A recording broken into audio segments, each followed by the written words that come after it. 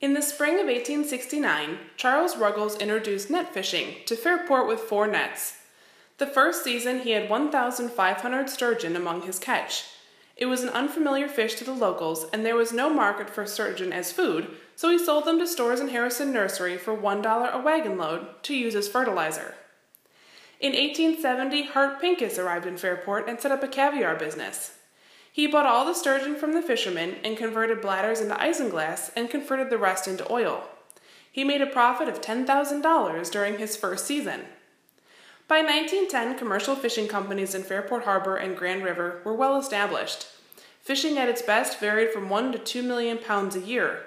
The major companies consisted of the Grow Brothers, the Kishman Fish Company, Buckeye Fisheries, and Dominish Brothers. All these companies operated trap net boats or tugs. Fishermen started at daybreak to collect the fish from their nets. Arriving at the first group of nets, work really began as the nets were emptied. The fish were sorted to determine whether they were of legal size, and then they were put into boxes for quick and easily handling when the tugs docked.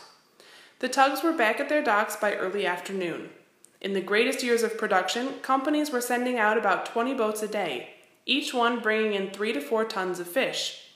Fish were shipped by the carload to New York, Scranton, Buffalo, Chicago, St. Louis, Nashville, and other cities.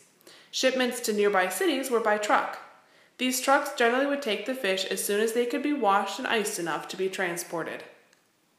In 1949, the catch was over 2 million pounds. The average annual catch between 1949 and 1953 was 1,695,000 pounds, and the average from 1955 to 1960 further dwindled to 841,800 pounds. By 1961 to 1965, the average was only 193,500 pounds. By 1967, all commercial fishing had left Fairport and Grand River to move to more prosperous areas of the lake.